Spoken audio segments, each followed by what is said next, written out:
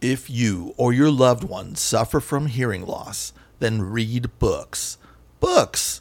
For those who love great storytelling and those who can't hear nothing. Books. To feel good about yourself because, wow, those authors are an absolute mess. And speaking of messes, I hope you enjoy this episode where Patrick O'Neill and I try to understand ourselves and the meaning of everything. Hey, it's Patrick O'Neill, and this is Drinks with Tony. Okay, that's good. I won't forget. And on the Drinks with Tony show. Yeah.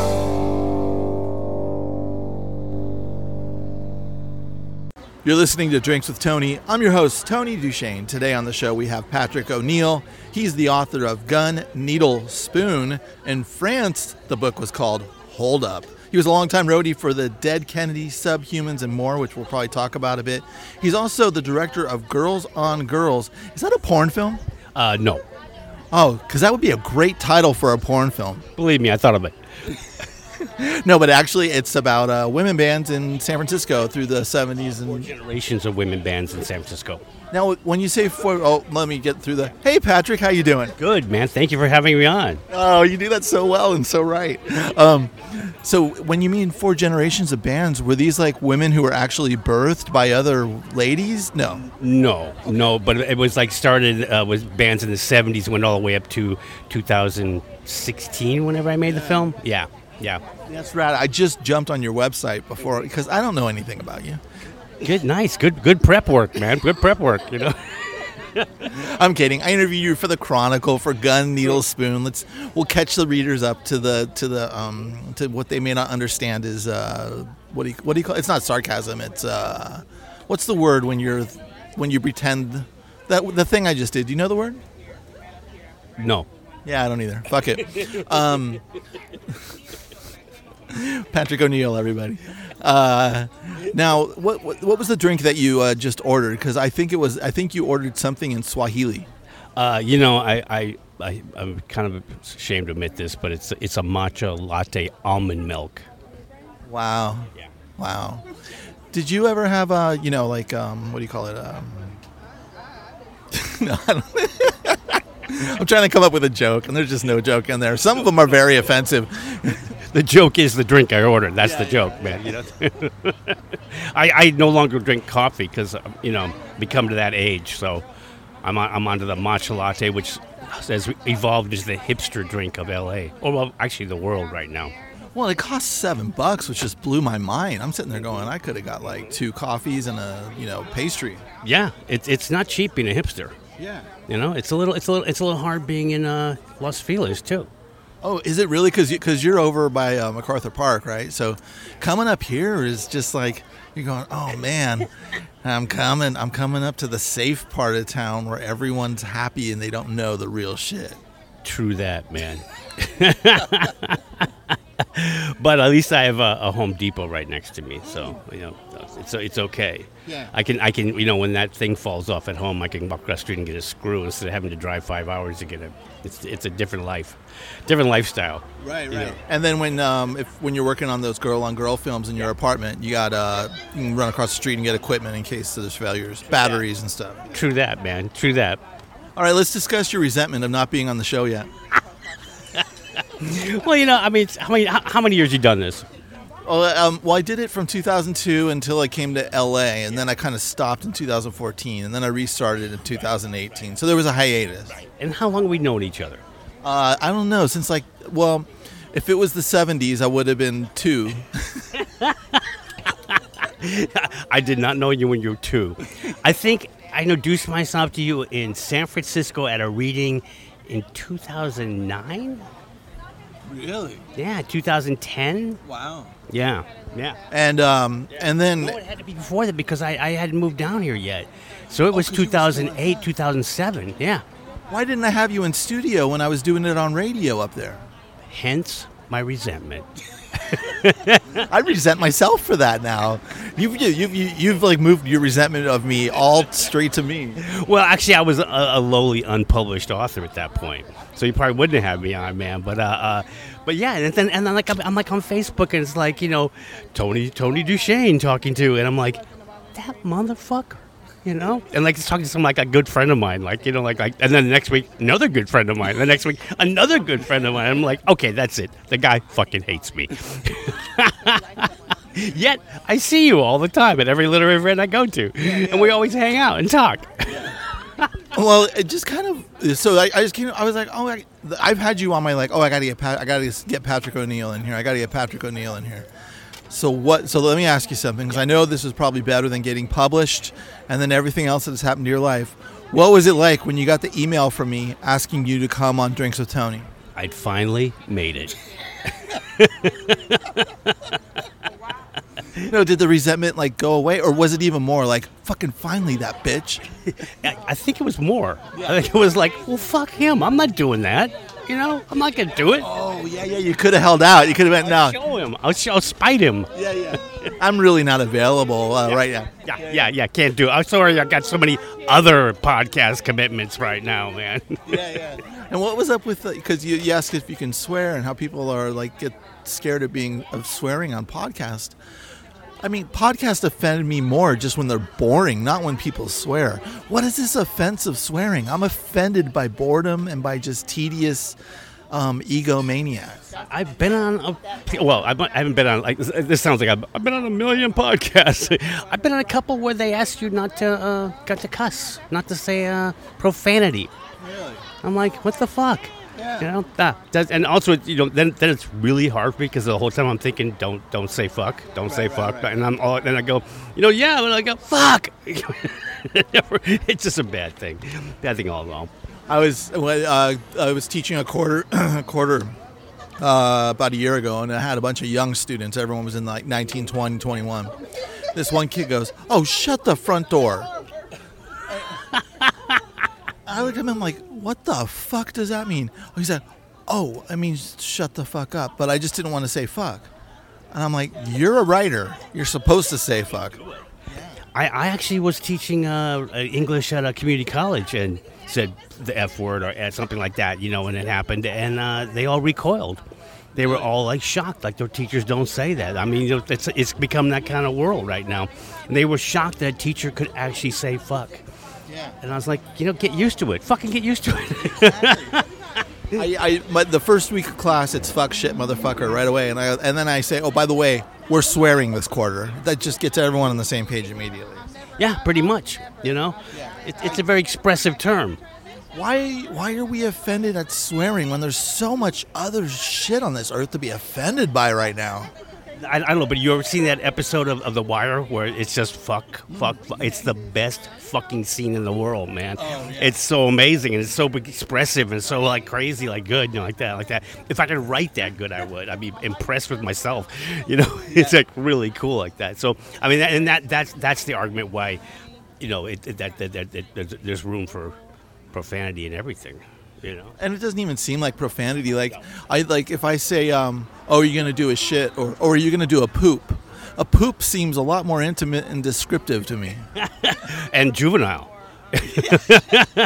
You ever read the kids' book Everybody Poops? No, but it does it have pictures? Because I only read books with pictures. It's a total picture book. It's for kids. It's pretty amazing. My sister had a child. I can't profess to having a child, and she bought the book for her. It was like pretty amazing. You know, everybody poops. Yeah. It's so I think it's an American thing because like when you I've watched like BBC documentaries and stuff, and they'll show human feces and stuff, and they'll be like, and if you look through this, you'll see. I mean, they're not doing it in a comedic way. They're doing it to show you. When that happens in the States, if they blur out the feces, I wish they would blur out the voices of people. That would make much more sense. Well, you know, in Europe, they actually show naked people and stuff like that. In America, we get upset if we see a nipple, not a man's nipple, only a woman's nipple, or pubic hair, or the lack of pubic hair, or whatever the hell it is. It's like crazy, you know. It's like that. What's it in Sweden? It's okay to watch rated X movies, and violence is rated. You know, it's like makes much more sense. You know, like that. You know, like it's backwards here. It's backwards. Morality is such fucking bullshit in this city, this country. It's so insane. You know, like that. You know. Because, I mean, we shouldn't be shaming nudity and we shouldn't be shaming sex, but we should be shaming violence. And, like, you go watch a PG-13 and they can have, hard R violence. But, yeah, you show one nipple and say fuck twice and it's an R. Mm-hmm. That's what we are. Yeah, absolutely. So I don't know. Something's wrong with this system. Oh, just that? Yeah, something's wrong with the system. There's a few other things, but you know what? Sometimes I think that contributes to the whole collective of why we get fucked up shit like, people in office and stuff. Yeah, absolutely. I mean, that just starts there. Once you start blaming and shaming and pointing fingers that people are bad and people are wrong, then we start putting this level of, I'm better than you, and then there's, then we have, it falls into class structure and classism, and it's really bad. It's a really bad system, and proven not to work. It's like we're going back to before the age of enlightenment or something like that. It's just like we're regressing really quickly here. We really are. Not just here, but not just on this podcast, but in the world itself. It's like really scary. Yeah, I came to the realization. I'm not a politic guy usually, but I came to the realization. I'm like, about 2 months ago, I'm like, holy shit, we're having Trump for another 4 years. There's no way out. I don't see anything. But here's what I did. So I went to the Vegas odds. I'm like, you know what? I'm just going to put $100 on Trump, see what happens. Because if he's reelected, at least I'll get $1,400 because he's a long shot. No, he's not a long shot. He's at the top. No one's near him in the odds right now. That is very sad and scary. I'm a product of the 50s. I mean, I was born in the 50s. That's how old I am. And, politicians back then would be considered radical left-wingers right now. Republicans would be considered radical left-wingers right now, It's gotten so bad, just so moralistic bullshit and stuff like that. It was, insane. It's insane. Yeah. We need more war. We got to go back to the wars. I was thinking about that because people are getting so upset over certain things. And I'm like, we're still killing a lot of people. I mean, all over the world.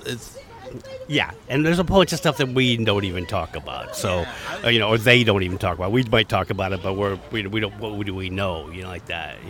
I don't know why that's off the radar anymore. No one gives a shit about stopping war. It's about don't eat a puppy, right. Which I think everyone should eat a puppy. They're really tender. I think they should eat babies too. Jonathan Swift, let's bring that back out.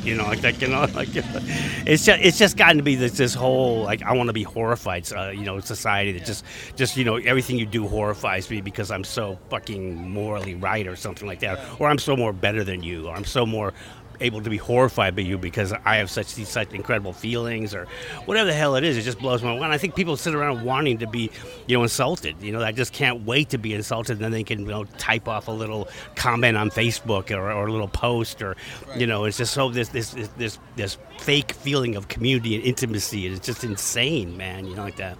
I've been really wanting to get rid of my Facebook,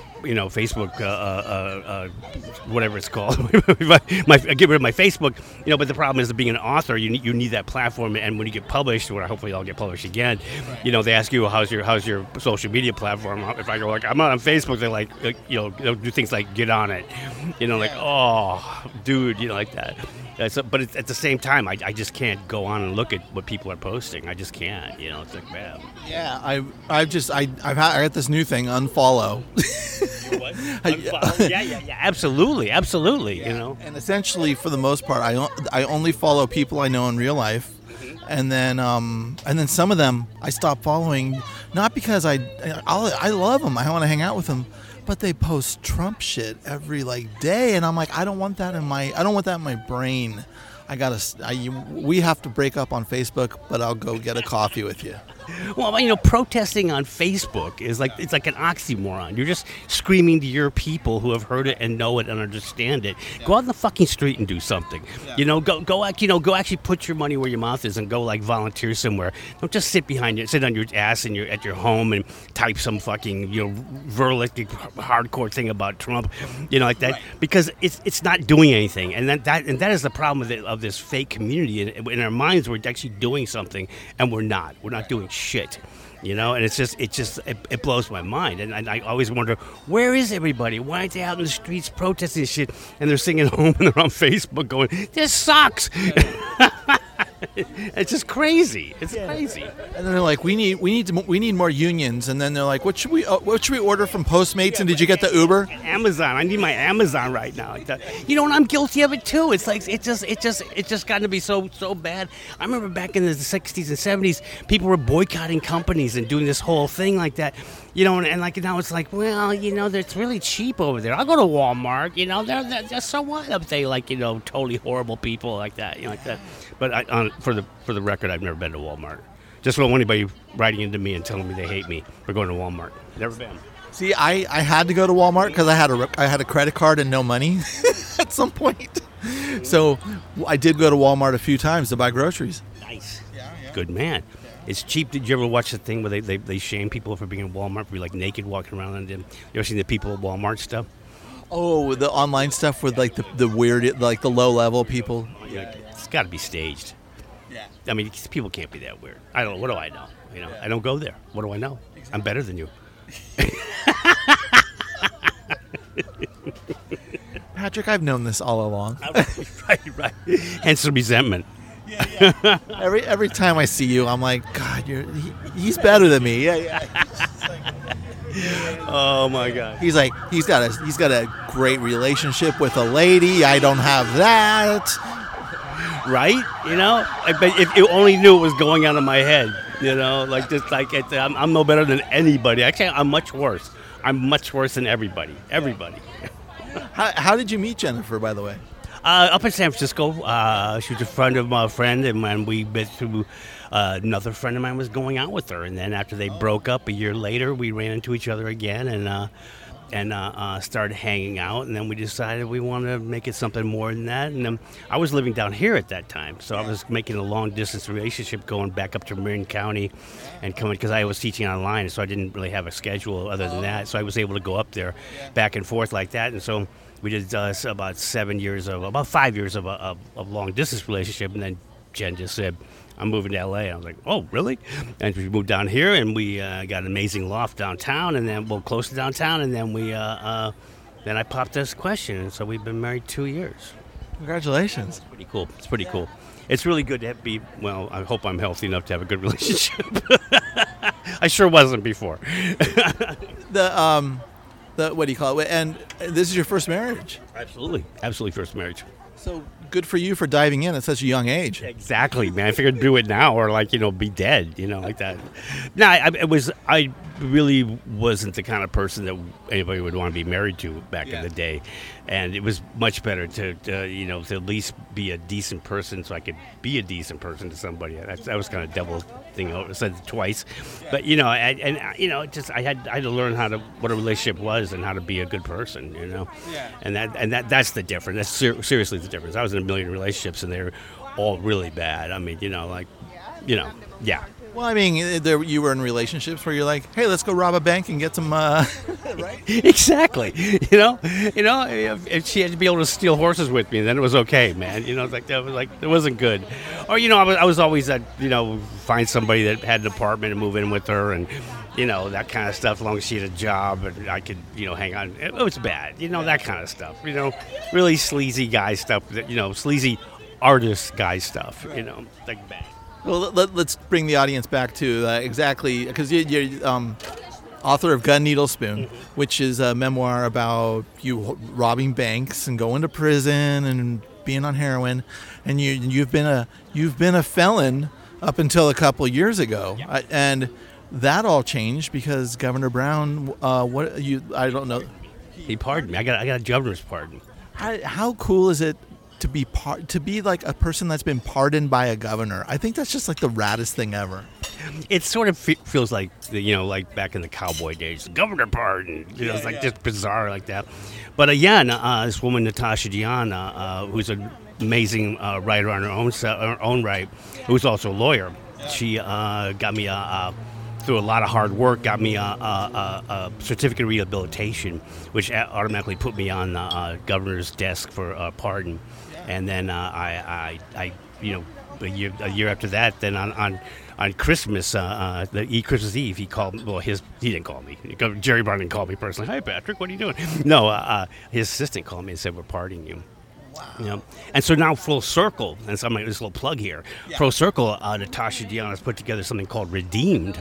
And it's going to be, and I'm on the board of directors, and we're going to be doing the same thing for other people. So this year we're going to be doing 25 people, and the next year we're going to do 75 people, and we're connecting writers and lawyers together to help people get through the paperwork, because the paperwork is unbelievable. I mean, I'm not kidding. When I first went in for the certificate of rehabilitation, where the state of California says you were rehabilitated and worthy of the governor's pardon and things like that, I had to fill out 100 pages at least. And with essays and letters of recommendation, and everywhere you've worked, everywhere you've lived, everywhere that anything, so they can check you out and look at your background. And a lot of people are daunted by that. And I get to be honest, if I was still using or even in early recovery, I wouldn't even try it. I just would have said, screw this, because basically there's not a lot of trust in the system either, So we're going to do this whole thing where we're going to pair people with writers and lawyers, and they're going to walk them through the system, through the whole process, and the writers we're going to write, help them write all that crap that I had to write. And the lawyer's going to back them up and go to court for them. And it's really amazing. It's because we really brand. I mean, I know this firsthand. I'm not as bad as a lot of other people, but I had 2 strikes. I was a 2-strike felon, with looking close to 3 strikes. And it's the red letter on you. I mean, I applied for 1 million professorships and teaching jobs and assistant teaching jobs and adjunct teaching jobs, and I checked that box. And the box isn't, have you ever been convicted? The box is, have you ever been arrested? Which is like insane. And so I never heard back from any of those people ever. I'm not people, those organizations, those schools. And so it's just you're screwed. You're totally screwed. And so if you have a couple convictions early on, youngster, that's it. You're not going to get hired. You're going to look at going to working at McDonald's. Nothing wrong with working at McDonald's, but you're not going to be able to go any above that. Anything like that. So, luckily I knew some people. I had really good connections, and I was able to get into an assistant teaching gig. But even in that school, I never went any farther in that school. They never hired me on to be a full-time teacher. And that's really hard. It's really hard. So. It's time to change things. It's time to bring people out of that kind of criminal justice system like that. So yeah. The thing is, and this is a problem that I've struggled with, where like they base people on credit scores and on arrest. Yeah. But they have no idea, like especially someone who's been where you've been in prison and you've had to do so much work to get where you are now. I feel like you're a way better candidate for anything than people who have not been through the struggle and gotten out of it. Where I think that should hold more clout in our society than, he just has been kind of, doing the right thing and keeping his nose clean. And, by the way, he got a gun because he pushed everything down and he's shooting up a school. right. Way to go with that. Like, Yeah. I was trying to lull you into agreeing with me on like something terrible. I was like, oh my God, that's not. But at the same time, they're like, when they do background, like after those horrible things happen and massacres happen, they're like, he was such a quiet guy. We didn't know him. He seemed so nice. And it's just like, because they aren't dealing with their struggles. They aren't going. They haven't been dark and then had to pick themselves up. Their brain just snaps. Yeah, absolutely. I mean, if you want to get out of the system, if you want to not be part of that whole recidivism rate and all that kind of stuff like that, you got to make some changes. You got to go in there and not everybody can. Not everybody is financially well off enough to go do that, or given the opportunities, or a lot. There's a lot of reasons it's going to be stuck there like that. And so it's just sort of it's like I said, things got to change, like that. So it's a really good cause. It's a really good organization. And I remember from interviewing you for the Chronicle and reading your book, I don't know which one it was. I don't know where our references are, but when I bring these things up, but what was I talking about before I explained myself? When I interviewed you for the Chronicle, it was for Gun Needle Spoon.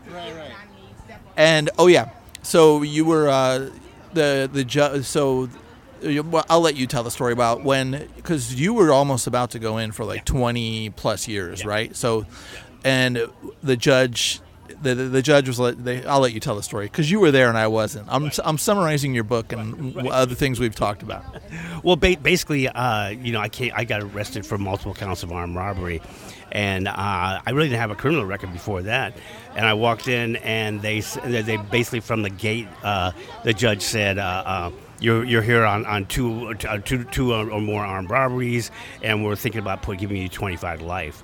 And I was dumb. I was like shocked, and I just, I didn't think rules applied to me back in those days. And I said, "Are you fucking kidding me?" Like that. And then they kept arraigning me on more charges. And basically the whole thing was they're going to give me 25 to life. They're going to 3-strike me because that was still happening back then. This was '97. And it's just, a bastardization of the law.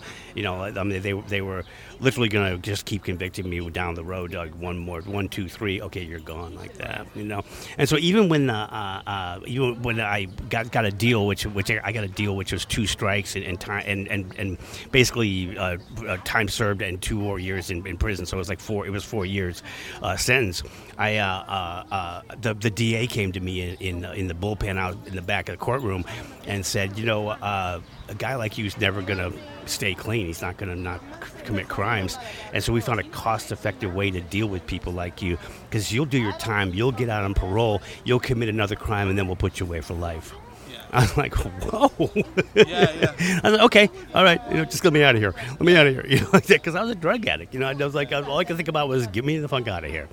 So it was like totally like, and I got out, and I almost immediately went back to using drugs.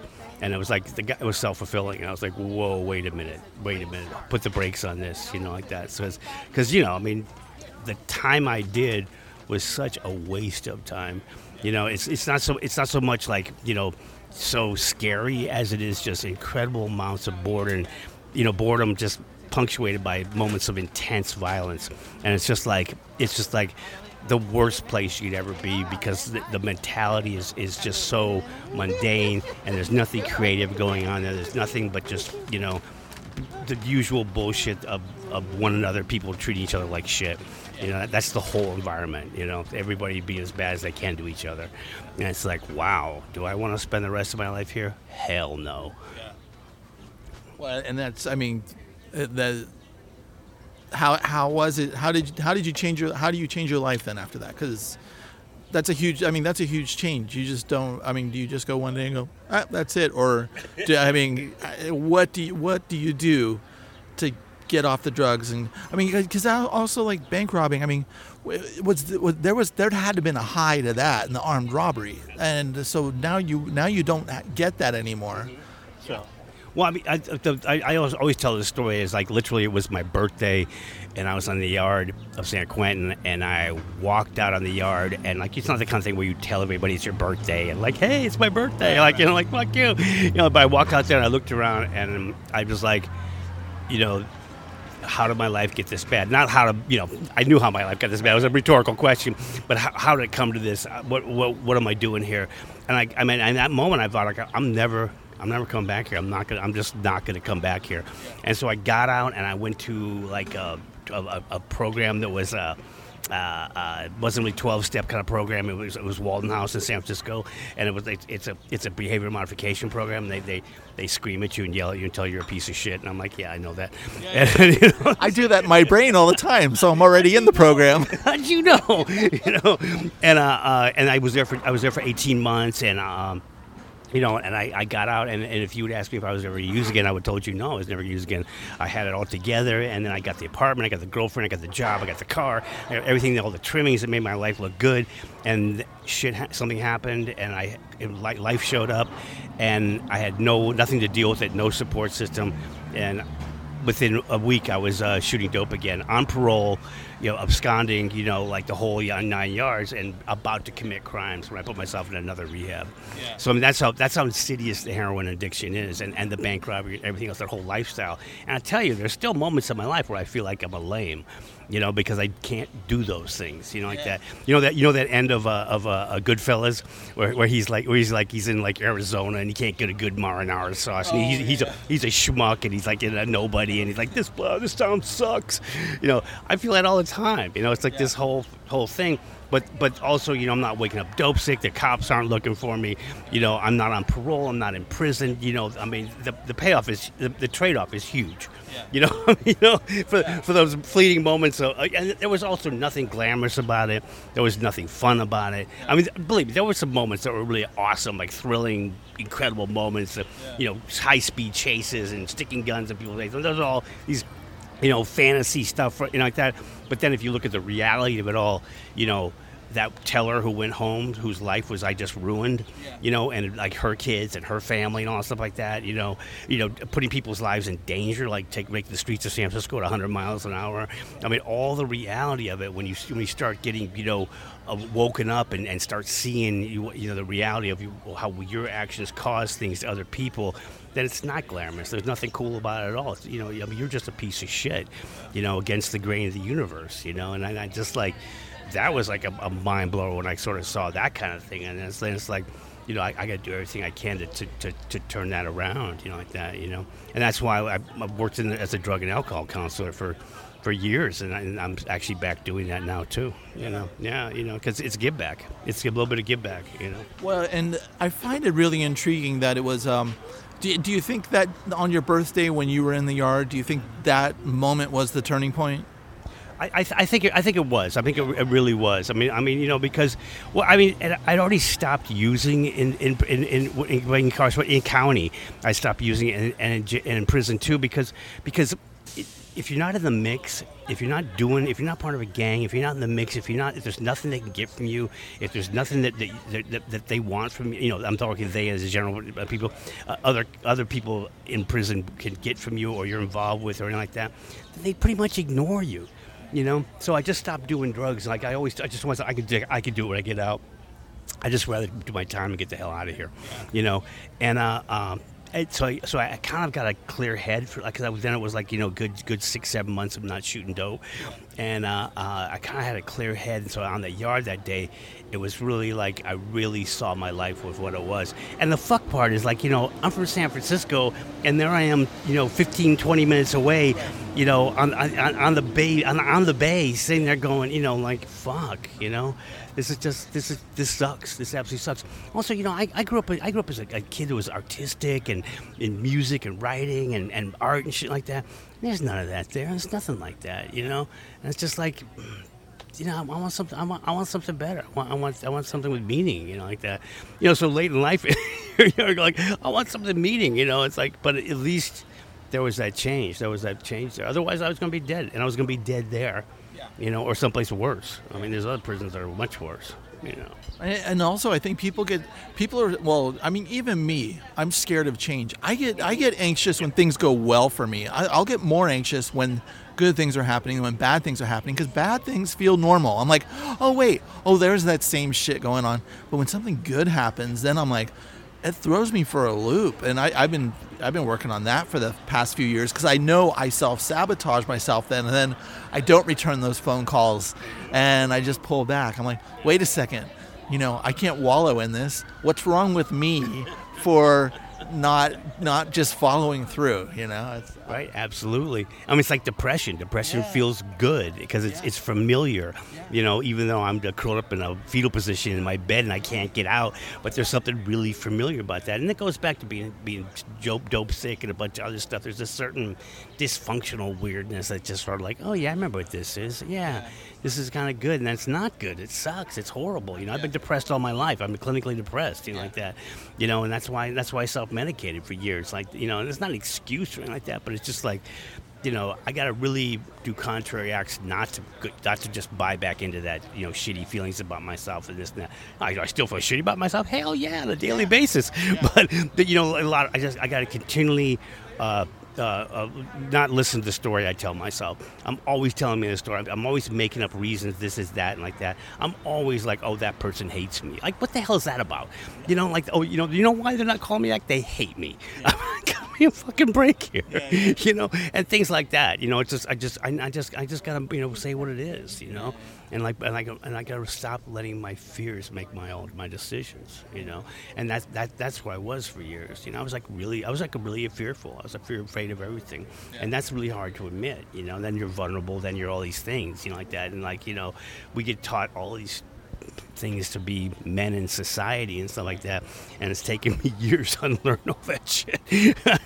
You know, and I'm much happier, you know. And that in itself is how I can be a better person in a relationship. I'm not having all this stuff tying me up with this ideals that aren't even my ideals, you know, that someone else gave me, you know, like, you know, or I learned on television by watching Gunsmoke or something like that, you know what I mean? Just like, what the hell, you know? So it just, you know, it's just there's something, you know. I mean, that's another reason I went back to get my MFA, was be around people that were thinking and had ideals and were intelligent, because I had been stuck in such places that wasn't happening. Right. You know, and I really needed to be around people that were like, you know, actually thinking about things and questioning things and not just going with the status quo.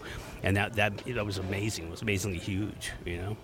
And that's why I tend to mainly feel comfortable with writers, because we're all weirdos. We're all a little socially deficient, and it's okay. But we, you know, the good ones, like, are asking the questions, the big humanity questions that I'm always asking. That, you know, some of them are doing it way better than me, but you know, I'm still learning craft. Yeah, but at least you're asking those questions. Yeah. And before, nobody was asking those questions, and nobody was thinking them, or they were too afraid to ask those questions. Yeah. You know, and that's then we're just getting like a bunch of sheep, and we need to be, you know, more proactive, and that again is goes back to, you know, protesting on Facebook.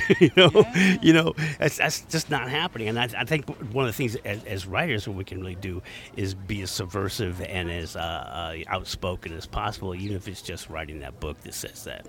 You know, because somebody's going to read it. It's going to get out there, you know, and it's not going to be this limited. Well, with my books, maybe limited, you know, but not going to be just this limited audience, you know, like that. It's going to be, you know, at least some people out there, you know, like, they're going to read it that I don't know, and that, you know, will maybe give them a different point of view. God, I hope that doesn't sound pretentious as all fucking hell.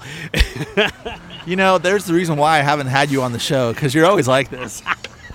So preachy, pretentious. Get the fuck off. You're like yerba mate desert sun drink right there. Is there an umbrella in that? Should have been. I got burned. There was no umbrella in it, man. It's interesting when it's because I would think when you're in prison, the last thing you want to do is have clarity. You want to be wasted, and so, but you had enough clarity to know that if you got into that rotation of needing drugs, that then there was going to be problems from the other inmates after a while. Yeah, because I mean, I didn't have enough money to keep a habit, and their drugs aren't really cheap in prison. As much as like people like to say, they're actually twice as expensive as the street. And so I really couldn't maintain a habit. And I'm the kind of addict that can, you know, moderation. That's never been my strong suit. But what really changed for me is I started writing in there. I was going to a writers group, and I was doing, and that's where I became the writer I wanted to be. And I thought that I was not a writer before. I was a filmmaker and then a visual artist. Like, I drew comics, and I was an illustrator, and I was a musician, you know. So I was never somebody that wrote, you know, you know, like that. And by the time I got to prison, I was pretty illiterate. I was just a drug addict that had, you know, never hadn't looked at words or anything like that. And so I sort of just really pushed myself to try other things, you know, and start doing it. I started writing again, you know. So not again, but writing for the first time, you know. Yeah. And that, I think that's great because I know some of my buddy Alan Black in San Francisco. He's teaching at prisons now. I see a lot more. Maybe it's just because it's on my radar. Not that there's actually a lot more, but there's a lot more. It seems like there's a lot of outreach for writers to go to prison and teach writing. Do you remember who your instructors were when you were in there? No, I don't. But it was the program Annie Lamont's dad had started because he was actually the first teacher in San Quentin, and so it was a writers group, and I couldn't really remember who it was. I'm not really a lot of clarity on that whole thing. It was like that. But that would be someone that would be. I bet they would have a lot of fun knowing where you are now, and that they had that part in your process. Absolutely. I mean, I wonder about those things. But I've gotten like letters from guys in prison. I actually went up to Vacaville and went and taught at a writing workshop at the men's it's the medical hospital where guys. It's a medical prison actually, where there's but it's like dudes who are doing life or they're in there for mental health issues and stuff like that. And I was in a pod with 75 lifers, and I did a lecture, and then we talked about writing and stuff like that. It was like really amazing. It was like just outrageous. They actually need people if you ever want to go up there. It's pretty cool. It's called the Writers Guild. It's really, really pretty interesting like that. And there's other programs like Wayne Kramer from MC5. He does jail guitars. And they actually take musicians and guitars into prison and teach people music and get them music like that. And I hear there's something here in county jail in L.A. Well, there's She Writes, which is the one that does for women's and juvenile hall and stuff like that. And there's some other thing for men, but I don't really know what it is. I haven't really been able to crack that nut, like that. So yeah, but I think it's a really good thing. I mean, the problem with a lot of people in jail and prison is that they don't feel heard, they don't feel seen, and so giving somebody an ability to express themselves, whether somebody sees it or not, is pretty amazing, I haven't listened to it, but I heard about the San Quentin doing that podcast where they got a podcast, and that just makes so much sense to me because you have to be on really good behavior in order to do a podcast. And for me, I mean, I'm a radio guy. I'm a radio guy from a kid. That would be such incentive. It's like I'm almost like, oh really? Do you need like General Pop to come in? And because I love doing this shit. Yeah, it'd be pretty amazing, man. And I can tell you from firsthand, anybody brings anything into your whatever institution you're incarcerated at, it breaks up the monotony, and that people are so grateful and thankful that you're there, and they're just like so cool. When I did that thing in Vacaville, those guys were so amazing, and we sat there for 3 hours, and the guards going, well, you're done, you got to get the hell out of here, and these guys got to take these white guys to chow and like that, and they're going, is it okay if we don't go to chow and hang out? Can we hang out with him and just eat for a little bit longer? And the guy goes, yeah, but that's 2 more hours. That's when movement happens again. We'll come back for 2 more hours, and we're cool with that. And they all almost about 3/4 of the guys forego dinner and just hung out with me, and we just hung out there and just shot the shit about publishing and writing and all. They all want to be published, but I'm going, good luck. You're not all Ed Bunker. This kid's not getting published, But it was like really cool, and like the two people, the two cons that were running the thing had read my book and shit like that, and we're passing it around to other people and stuff like that. So I guess I was getting real red in Vacaville. So that's pretty interesting like that. I also donate. There's also a couple of organizations that donate books to incarcerated to incarceration libraries, and I donated about 10 of my books to see if they get out there. But I have no control where they go. It's a national organization and stuff like that. So it's pretty cool, like that. I did get a cell phone photo from somebody in some institution with my book, in their cell with check this out. I'm like, a friend of a friend sent it to me. It was very cool. It's pretty cool. Do you put a little dab of acid on page 57? Absolutely, man. Though who would want to do acid in jail or prison? I don't. Well, Whitey Bulger, we know it. And look what happened to him. I haven't done any really hard drugs. I tried cocaine recreationally twice, and then actually in the hospital when I was a kid, they gave me pharmaceutical cocaine because I was internal bleeding. That's a whole nother story, but it didn't work for me. That's as far as I went on it. Too clean. It's too clean. It's pharmaceutical coke's too clean. Oh my! the dirty shit with like diesel fuel in it. That's what gives it a good buzz. I got Just for future reference, you know. Just well, no, I was internal bleeding. I was in ICU.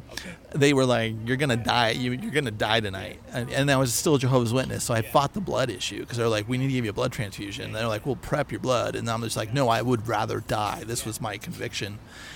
And then I had to have the cocaine to get my stomach pumped, and they were doing it through there and all that. And so I'm in ICU with all these people that are about to die, and I'm feeling like, fuck yeah, what a great night.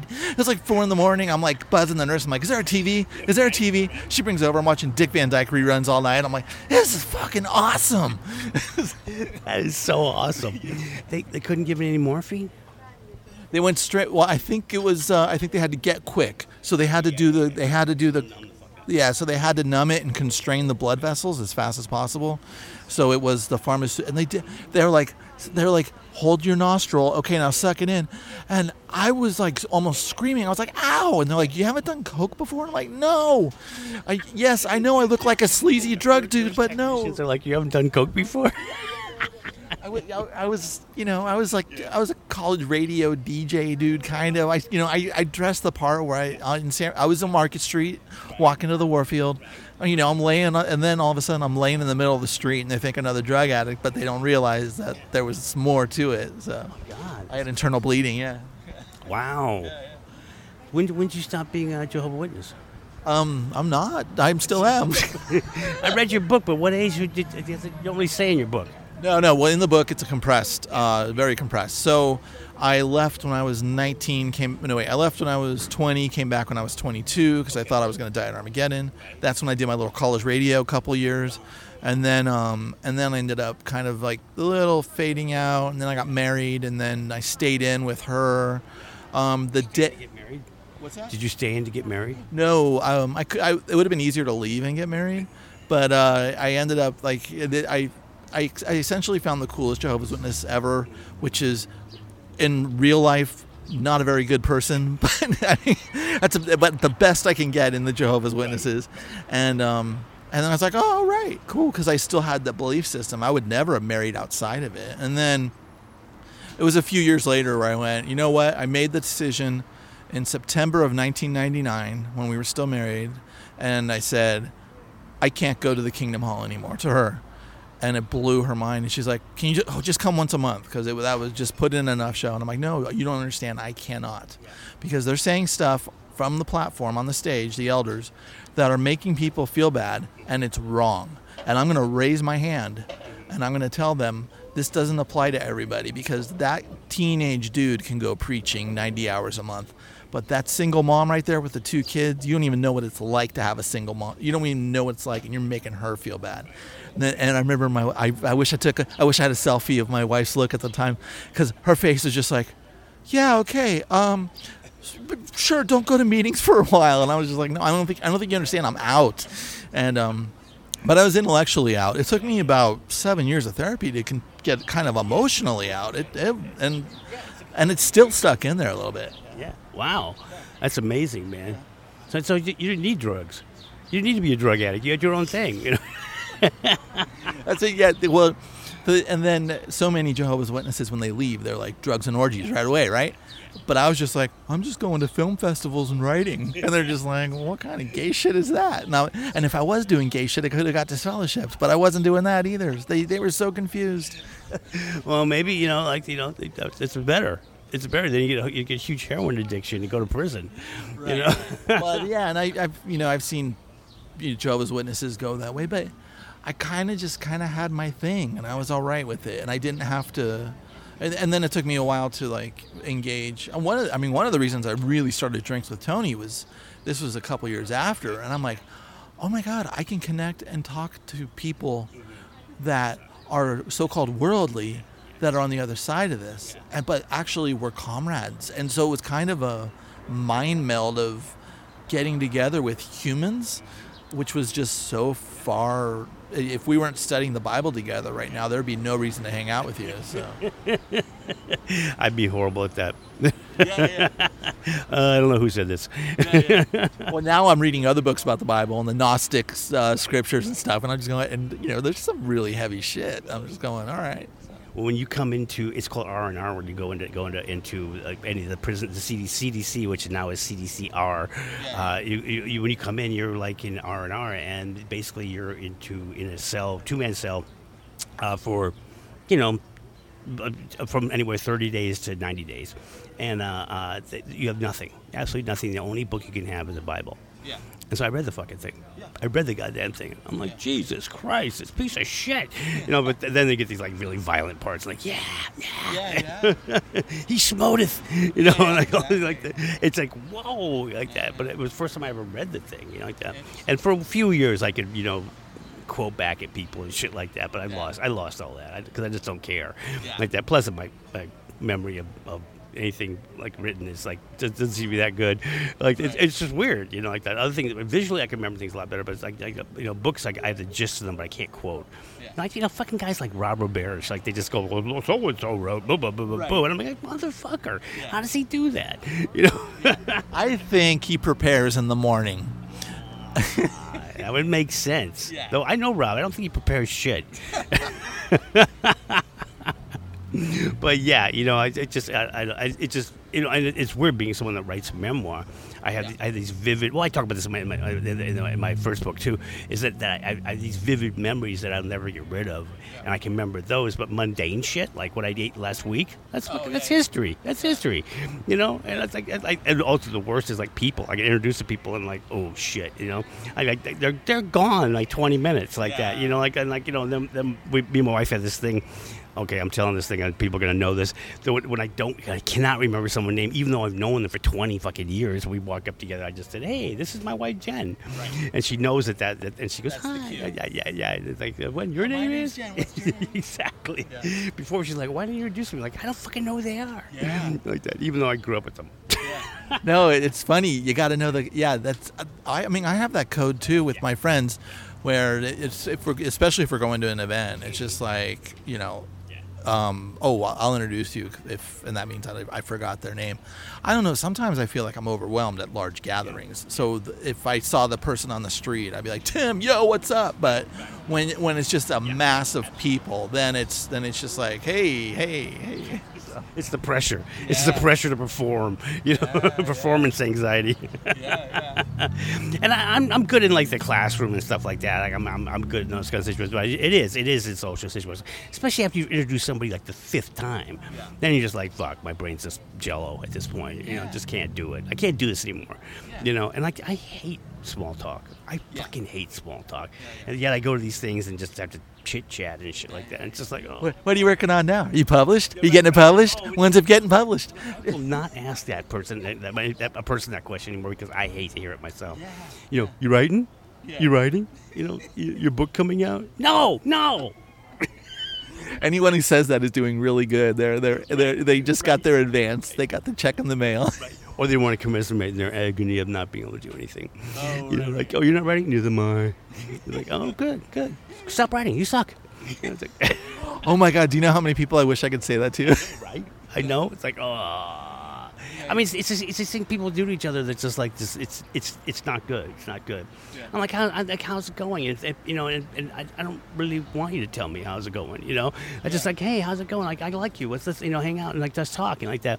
Right. We don't need to do this whole other thing. Like that. I mean, I love to hear people say, it just got published and this is happening. I'm like, really cool. And it took me a long time to be that guy that was happy for other people getting published and everything like that. Because I wasn't that guy at first. I'm like, fuck, why not me? Where's mine?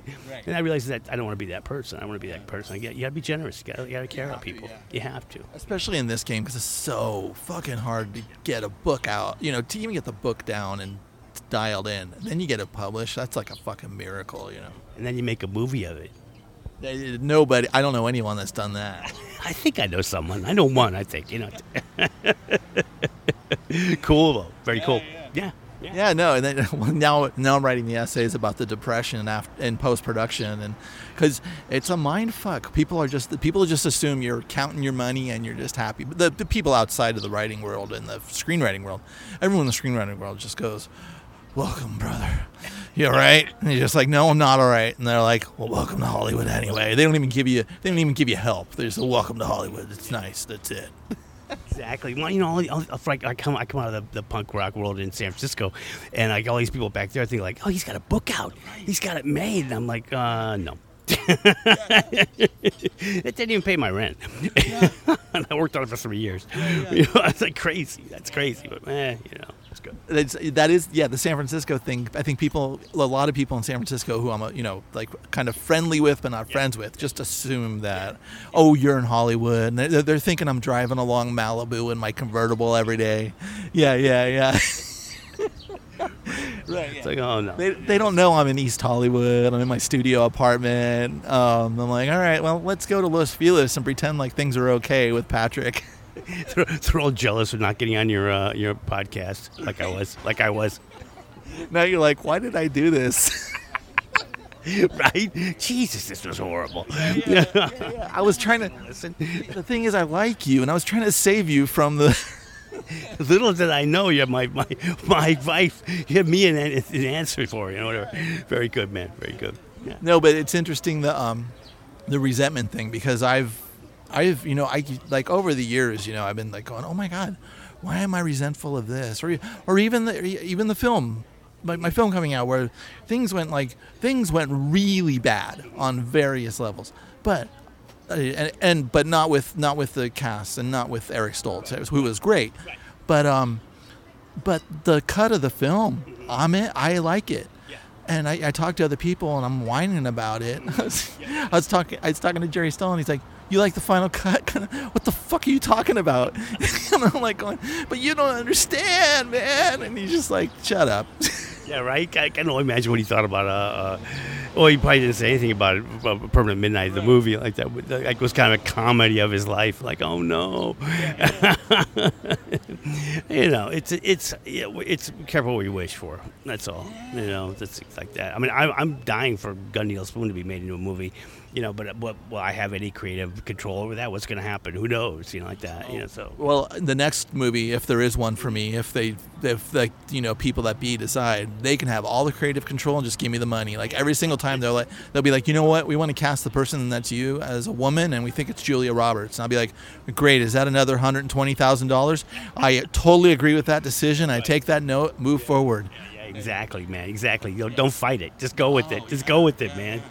Go put a down payment on a condo somewhere, and I know that'd be nice. To actually own something and live somewhere, and you know, like that's the other thing. It was like being a drug addict for a million years. Like the overwhelming thing weighing on me is like my future. Not like my future.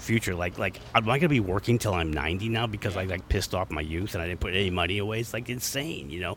And like people like us, like you know, there's no 501ks and there's none of that stuff like around. It's just like, oh my God, you know, like that. You know, sometimes it's just like it's hard to just get up and go to work in the morning. It's like, what am I doing this for? It's like paying the bills and shit like that. Yeah. You know, it's like we're making $1 million here. It's like just insane like that. I always like these people think they're going to get these, you know, and I wish them well that they're going to get these like they point at some other writer and say that person got, you know, a 6-figure contract, you know, and they don't realize that that's like hitting the fucking lotto, you know, like that. Yeah. Or at least maybe it is for me, you know. And people don't understand when someone gets a 6-figure contract and they have to work on a book for 3 years. It's paid out in 3 chunks, and they're making less than a bank teller when it comes out in the end. Exactly, you know, like that. Also, if you look at any book you've written, no matter what you get paid, you're getting paid less than minimum wage. Because it takes you forever to write the thing. Unless you're one of those annoying people that knocks off a book a year, you know, like that. And even then, it's still not the greatest pay. You know, really, you know, like that. It's like, you know, it's a mind blower. You know, I mean, sure, you know, the weirdos like John Grisham and Stephen King knock off, you know, trillion billion sales and stuff like that. But that, like I said, that's not the norm. It doesn't happen, you know. And it gets eaten up in taxes anyway because it's like a gift. Like basically, it's not even like a salary. Yeah. It's like you got paid one lump sum for like selling a painting or something like that. It's like insane, you know. You can't even say, "Well, it took me 3 years to do that." Right. Like no other profession that happens. You know, well, I mean, all the arts professions, but no other like job does that happen. You know, you get paid hourly. Yeah. You know, it's like, oh no, you're screwed. You know, and I've had this thing. At the same time, I'd rather be in this position and work until I'm 90, and do this than anything else, because if I was working a corporate job and I knew I was going to get out when I was 70 and go golfing around the world, that sounds awful to me. Yeah, absolutely, and just realize that I'm just complaining. That's all I was doing, because you're right. This is what I do, you know. And someone said that was saying the same thing. I said, you know, this is my job. This is what I do, you know. And I you know, I know that I'd still be writing even if I wasn't getting published. Well, I know that right now because I'm not getting published. You know, I got a novel in the can sitting around. Nobody wants it. I got a memoir. I'm trying to get another memoir. I'm trying to hustle right now. So, you know, it's like it's just what it is, man. Now, is that the memoir, the road years with DK and? Yeah. So it's called Anarchy at the Circle K, which is a reference to the sleazy 7-Eleven that's out on the highways, and it's the 80s all the way up to some part of the 90s, and it's on the road with Dead Kennedys and Flipper and T.S. Well and Subhumans, and a few other bands in between there. And I go from being a roadie to like head of the road crew to be road manager, and it's just, you know, it's I like to say this, it's actually when drugs were working. Yeah. It's back in the days when I might have been strung out, but I wasn't robbing banks and killing people for my money. And I was also, you know, I'm also like pretty reasonably responsible. I mean, I didn't rob any of them. I didn't steal from any of the bands. I was just, you know, I was that guy out on the road. I was like, you know, doing what I love to do. It was pretty amazing. It was an amazing time in punk rock too. I mean, it was like everybody. We were crisscrossing the country and seeing other bands and going to everybody else's shows, and it was just awesome. It was like really great. So it's like it's the precursor to Gun Needle Spoon is what it is. Right. And in those years, people weren't playing punk shows because they were hoping to get famous and get on The Voice or American Idol. There was no money. It was just people, and once in a while, someone got a paycheck here and there. Well, I mean, I mainly worked for Dead Kennedys, and we were going to be one of America's premier punk bands, and we went from that was the internal argument. That was the big argument going on, is we outgrew the clubs we were playing, and then we were into halls, and then we were about to go to arena.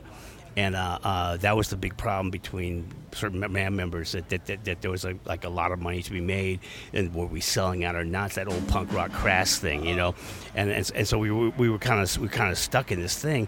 But the problem was we were playing 6,000, 3,000, 4,000 seat halls, and there'd be another 3,000, 2,000 kids out front. There'd always be a riot. There'd always be problems. The cops would always come down and beat people up.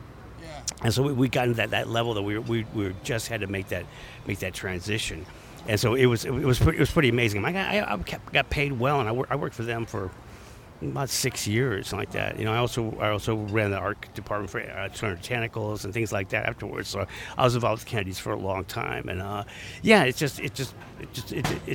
know, there was bands that made it, you know, and you know, on the flip side of that, I road managed Flipper on one tour, and it was. You know, it was the real bare bones tour. You know, all in that bread truck of theirs and across country. You know, it's like, oh my God, and all this strung out and horrible and bad like that. You know, so I mean, it was feast and famine and different things. But working for the Kennedys allowed me to work for the other bands that I wanted to like that. So there was a lot of trade off there. I was like, you know, have to deal with Biafra all the time and stuff like that. It was kind of hard. You know. Yeah. Did we get paid all of our money? Exactly. You know, and I was a screamingly strung out heroin addict, and none of them knew. Yeah. You know, it was like insane. It was like totally insane. You know, it's like just like so. But it was that kind of era. You know, it was like kind of, you know, we just gotta make it to New York. I'll squeal to score. Right. It'll be good like that. So it was cool, you know, like that. So it was kind of a fun book to write. It was kind of cool. It was good. Cool. And it's finished. So you're kind of pimping it right now for the. Yeah, I got 2 agents reading it, and agents don't like me anyway, so nothing will happen there. Right. And I got a press reading it, and I'm sending out some other people gradually and slowly. I really don't like the bathing suit competition of trying to sell things or sell myself or sell whatever, because in nonfiction you're selling yourself basically. You're selling your story, you know, and also being judged, and it's just really hard. I just, you know, and the thing is, you know, I don't want to sound egotistical, but I got a couple books out. I mean, why the hell am I still having to hustle and say, here's this thing? Why can't I just say, I got a book? And if they really want to know about me, I got to send some kind of cover letter that says, I did this, I did that. And like, it's like, That's not, might sound egotistical, but just the process sucks. The submission process, the publishing process, also the publishing industry is a fucking bloated piece of shit. And their whole thing is like, putting all their money into one title and letting the other titles fall apart, which doesn't make any sense at all. If you split that money amongst all the titles that season, they'd all do well, and it doesn't make any sense at all, like that, agents and presses are all saying we want the next thing, but they don't want the next thing. I've said this for years. They want the next thing writing the same old thing. They want another voice just writing the same old thing, and it's like, oh, look how adventurous. It's just the same thing they want to hear, like that. So I don't know. I'm a definite niche market. Patrick O'Neill, thanks for being on the show, man. Good, you got it, man. Thank you. I finally appreciate it, man. Really appreciate it. Thanks, man. Now you resent me for having you on the show. Absolutely. New resentment. Thanks, man. Appreciate it. Now I need you. Patrick O'Neill on Drinks with Tony. Check out his book, Gun, Needle, Spoon. Hey, thanks for listening to two fellas discuss their emotions. In fact, I might even change the name of the podcast to that. Two fellas being emotionally chatty.